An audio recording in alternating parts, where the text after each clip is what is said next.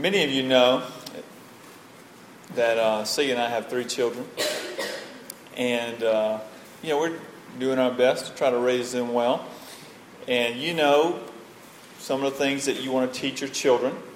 One of those is that we want to teach them is good manners. You want to teach our children to say thank you, yes ma'am, yes sir, and then when they request something from us or someone else, we want them to use that word please, right? We want to say, can I have this please?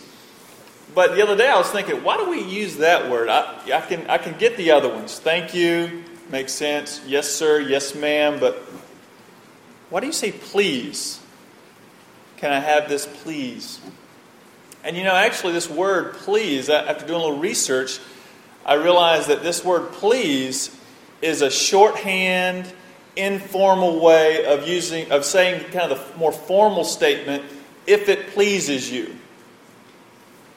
And so, if you ever use the word please to request something, what you're saying is, can I have this if it pleases you, the giver, to give it to me? And for example, when I take my children to Chick-fil-A and I ask them, kids, what would you all like to drink? Well, they say, Dad, can we please have some Coca-Cola? And then I say, no, you can't. Because I don't want to pump them full of caffeine and sugar, because that does not please me. Of course, it's not good for them to drink that for a long period of time either. But it also, you don't want to pump your children full of caffeine and sugar and then expect them just to, obey always. That doesn't work out. We were on a road trip just yesterday, and I stopped by the store. I usually get my kids a little snack for the road. Well, I got them these huge blow pops. And if you know what a blow pop is, it's a lollipop with gum in the middle. We're thinking over that decision now and thinking, on other road trips that we take in the future, perhaps like a granola bar or, something, a little less stimulating. But anyway, when they say, can I have this please, what they're saying is, I want this. Of course, I don't know if they realize that, but I want this if it pleases you for me to have it. And that's why we use the word please. And we try to please a lot of people. You try to please your employer or your boss. You try to please your spouse, your friends, your teachers. You try to please people. And the way we please people is by doing what they want. I do what you want me to do, and I please you that way. Well, when it comes to God, how do you please God? Can you please God? Has anyone pleased God? Well, the guy we're going to look at today, the man that we're going to focus on today, Enoch, is a man that it says he pleased God. And so I want you to turn with me in your Bibles to Hebrews 11. We're going to look at 2 verses here in this chapter. Hebrews 11, verses 5 and 6. And if you don't have a Bible, there's one in the pew in front of you can use. And while you're turning to that chapter, I want to give you a little context. The writer of Hebrews is writing this letter to help these early Christians persevere in their faith in the midst of various trials and difficulties. He's trying to encourage them to persevere to the end.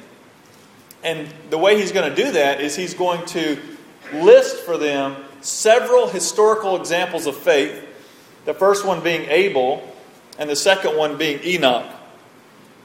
And so using this passage of Scripture, Hebrews 11, 5 and 6, I think we're going to get a glimpse of Enoch and his context. And we're also going to use the passage found in the book of Genesis that the author is drawing from, found in Genesis 5, 18 through 24. And using these 2 passages, I want to revisit Enoch's situation. And I want to look at Enoch's crisis, his moment of decision, whether he's going to follow God or not. I want to look at how Enoch responds to his crisis. And then I want to look at how God responds to Enoch and his decision. And then I want us to kind of fast forward and talk about how do we, as contemporary people today, how do we please God? Can we please God? And so first let's look at Enoch's crisis. If you read Genesis 5 and 6, this is shortly after the account of God creating Adam and Eve turning their back on God, going their own way, trying to build their life apart from God. God cast them out of the garden. And then they began to multiply, like God says. You need to be fruitful, multiply, and fill the earth. And so they do that. And they have children. Those children have children. And then you get down the line to Enoch. And we pick up Enoch in chapter 5. But to bookend Enoch, you have a couple things that I want to point out that I think give us an idea of what type of culture Enoch lived in. In Genesis 6, verse 5, it says, "The Lord saw that the wickedness of man was great in the earth, and that every intention of the thoughts of his heart was only evil continually." And many of you may know this, but this is just prior to the flood. And so God is saying the culture of man is very evil. They are going against God, doing their own thing. It's a very evil culture. And we see one example of that on the other side of Enoch, just before Enoch, in a man named Lamech. And Lamech writes almost like a song to his wives. In Genesis 4:23 it says, he writes to his wives, "Hear my voice, you wives of Lamech. Listen to what I say. I have killed a man for wounding me, a young man for striking me." And so you get this picture that people are just kind of doing what they want. And it's a very evil culture. It's a culture that's in opposition to God. And so the question is, how is Enoch going to respond in the midst of this type of culture? It's a culture where God has made himself known to some degree. And so the question is, how is Enoch going to respond to that culture? How's he going to respond to God? And the question for us even today is, how do we respond to God in the midst of a culture that tries to pull us away from trusting God? How do we respond to what God has said about himself and his ways? And so that's Enoch's crisis. Let's look at how Enoch responds. And I want to read the passage from Genesis 5, 21 through 24. He says, when Enoch had lived 65 years, he fathered Methuselah. Now here's a little interesting note. I think most of us know probably more about Methuselah than we do about Enoch. You know, Methuselah, old as Methuselah. He's the oldest man in the Bible. And so we may even recognize that name more so than his father. His father's name, Enoch. But Enoch fathered Methuselah. Enoch walked with God after he fathered Methuselah 300 years and had other sons and daughters. Thus all the days of Enoch were 365 years. Enoch walked with God, and he was not, for God took him. And then if we look in Hebrews 11:5, it says, "Now before he was taken, he was commended as having pleased God." And so what I want to show you is from the passage in Genesis as well as Hebrews, this idea of walking with God is synonymous with pleasing God. Enoch walked with God, and the writer says Enoch pleased God. Those are synonymous. You can't walk with God without pleasing God, and you can't please God without walking with God. And that's what we see in these passages. And what I want to point out here is that it's interesting. It's just like Alex was talking about. Enoch lived to be 365 years old. And you might think that is very old. But actually, for example, Methuselah is going to live into his 900s. Enoch's father lived to be around 900 years old. And so Enoch being taken away at 365 is still relatively young in that day. He's kind of in the prime of his life. And yet he's taken out by God. And one thing I do want to point out, though, even though it's relative to his day, it was fairly young, but to us it's pretty old. What I want to show you is that Enoch didn't walk with God just for a day. He didn't just pray a prayer and express faith in God one day. He didn't walk with God just for a year, but he walked with God for more than 300 years. And I think the writer of Hebrews is reaching back and he's grabbing hold of Enoch and he's using him as an illustration because he's saying, look at this. This man Enoch was in a very wicked culture that was going against God, and yet he walked with God for over 300 years. And I think the encouragement is, if Enoch walked with God for 300 years, surely you all can walk with God for a few years.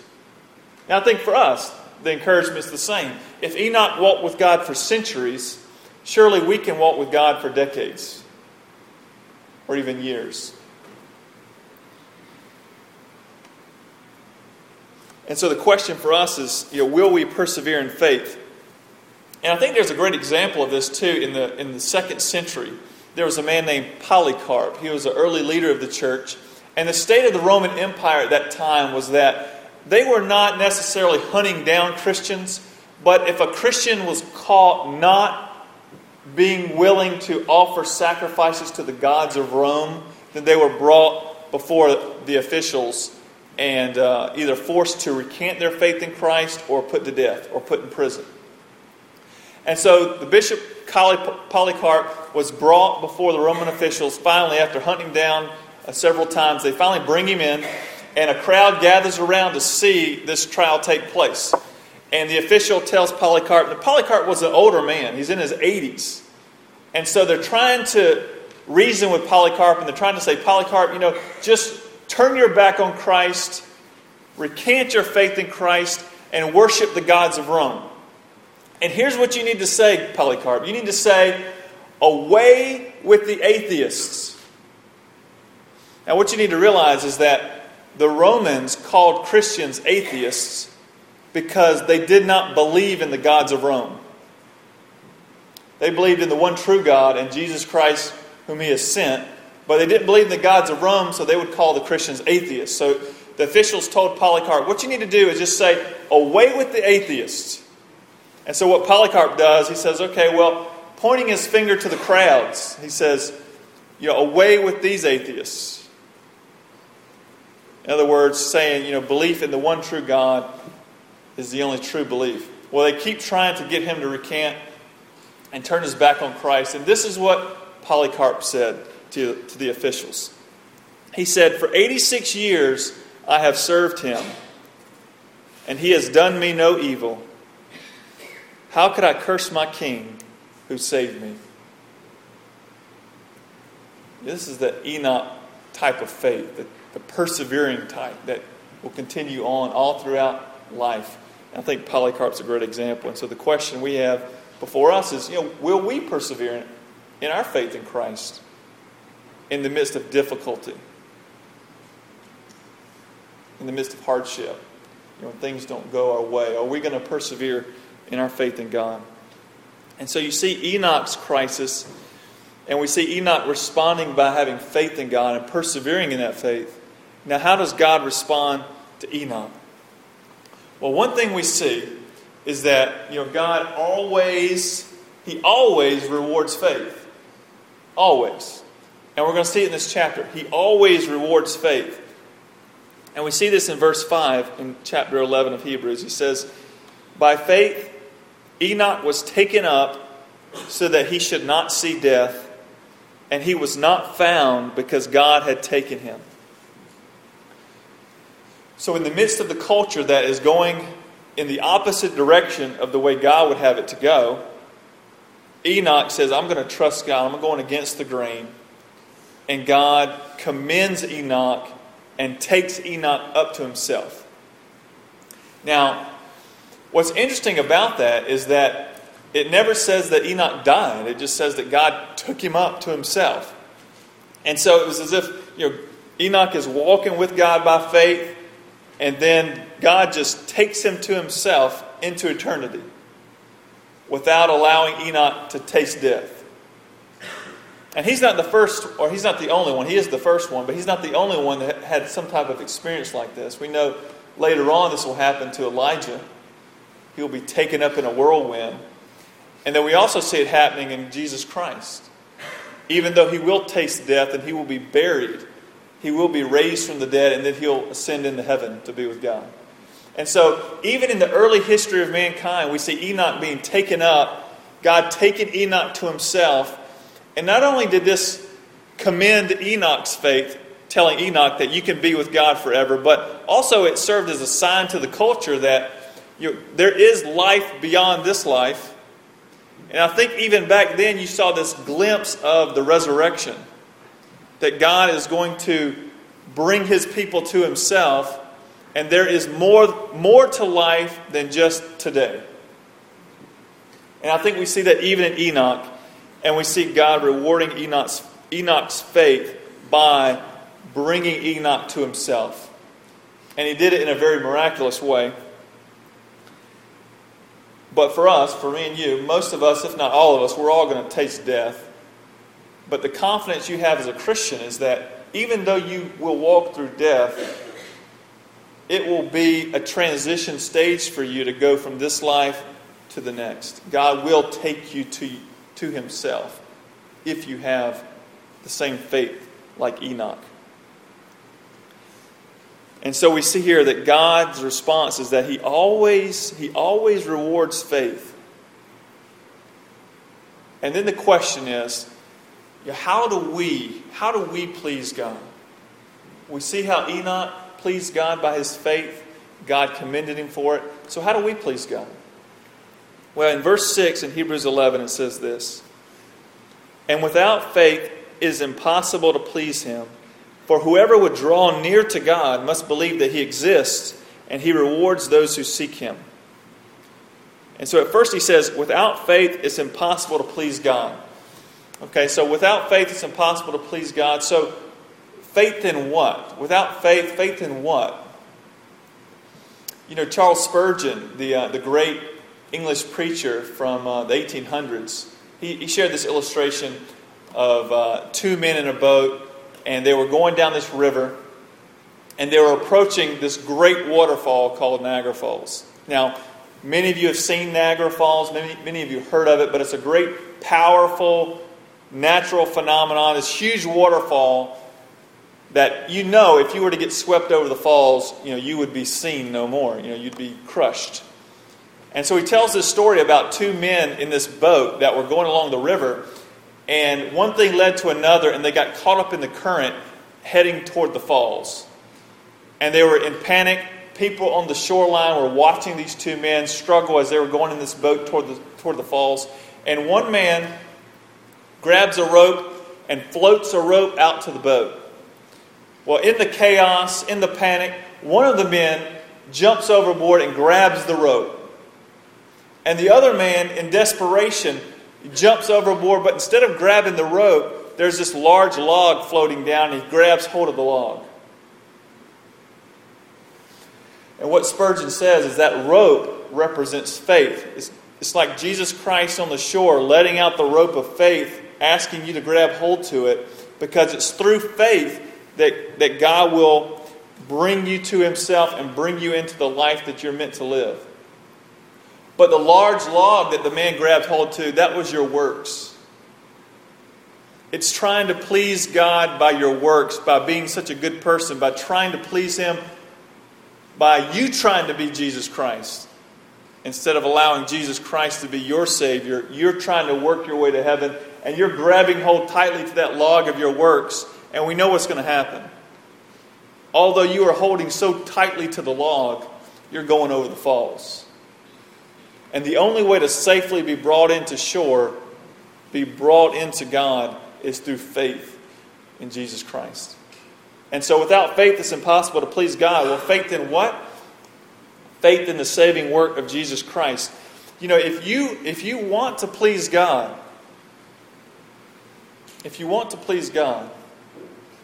you have to be found in the one of whom God said, "This is my beloved Son, in whom I am well pleased." If you want to please God, you must be found in the one who pleased God. And that's Jesus Christ. And without faith in Him, you cannot please God. And then he says, if you want to draw near to God, you must believe that He exists. And for us to know God, God has to make Himself known. And we see this in Hebrews chapter 1, verses 1 and 2, when the writer said, "Long ago, at many times and in many ways, God spoke to our fathers by the prophets, but in these last days He has spoken to us by His Son, whom He appointed the heir of all things, through whom also He created the world." So we see again, if we want to know God, we have to know Jesus Christ.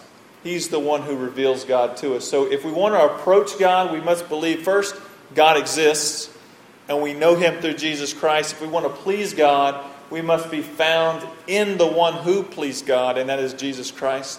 And lastly, if you want to approach God rightly, you've got to believe that He rewards those who seek Him.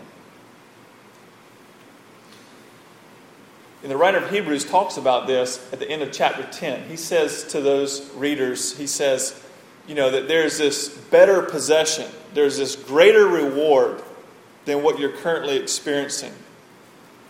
And therefore you need to persevere, and God will grant you that reward, that inheritance. This is the bottom line here, where it comes to day in, day out, walking with God. You have to believe. You have to believe that the life that God offers you is better than any other life you can have. If you do not believe that, you will not walk with God. Why would you? Why would I walk with God if I think there's a better life out there apart from Him? You won't do it.